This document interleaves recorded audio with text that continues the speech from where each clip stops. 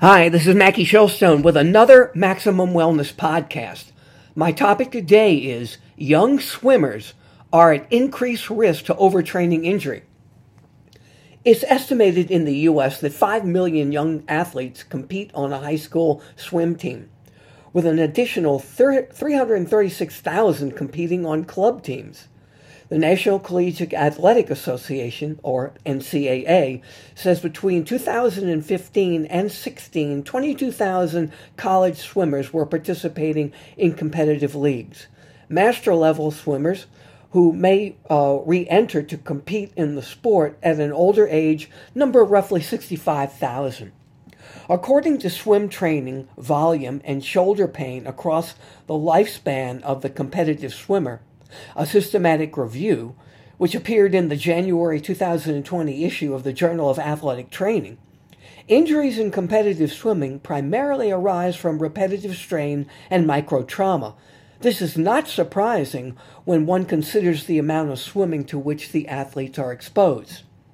The investigators from the Department of Rehabilitation Sciences and Physiotherapy, Faculty of Medicine and Health Sciences, University of Antwerp in Belgium, and the Department of Physical Therapy, Arcadia University in Glenside, Pennsylvania, note that because of these demanding and time-consuming training programs, competitive swimming has essentially developed into a year-round intensive sport, with athletes at young ages focusing solely on swimming. It's also pointed out that 10 to 15-year swimming careers of these swimmers, often they practice between 5 to 7 days per week and sometimes twice daily, which led to overtraining and increased the risk of soft tissue injury, pain, and dissatisfaction with the sport. Shoulder pain is particularly frequent, with the prevalence rates between roughly as high as 91%, which is a major cause of missed practices.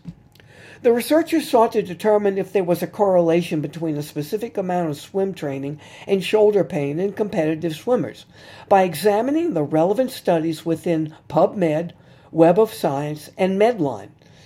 It was determined that 12 studies met the qualifications or the right criteria as grouped by age.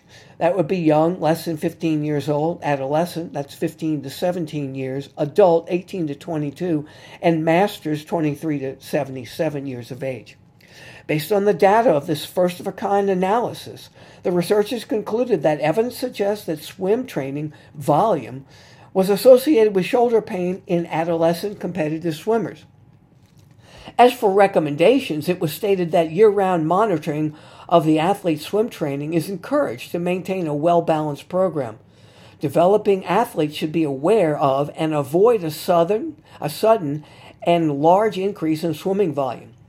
It was also pointed out that additional research is necessary to determine cutoff values in order to make data-based decisions regarding the influence of swim training volume.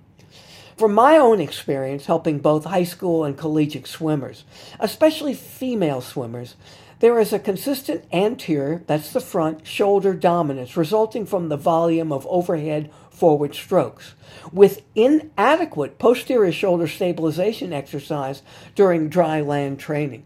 In other words, if you throw, hit, or swim forward, you need to train in reverse to rebalance the shoulder, to reduce the risk to unnecessary shoulder injury. Be sure to check out MaxwellNutrition.com, which is a science-based wellness content and nutritional supplement platform, where you'll be able to see this research and much more of timely research studies. And you can also order, with direct shipping, the highest biological value nutritional supplements made here in the United States. If you look on the website, MaxwellNutrition.com, you'll see they've just added 5 new products with more coming on every day. I urge you to go there. I'm Mackie Shellstone with another Maximum Wellness podcast next week.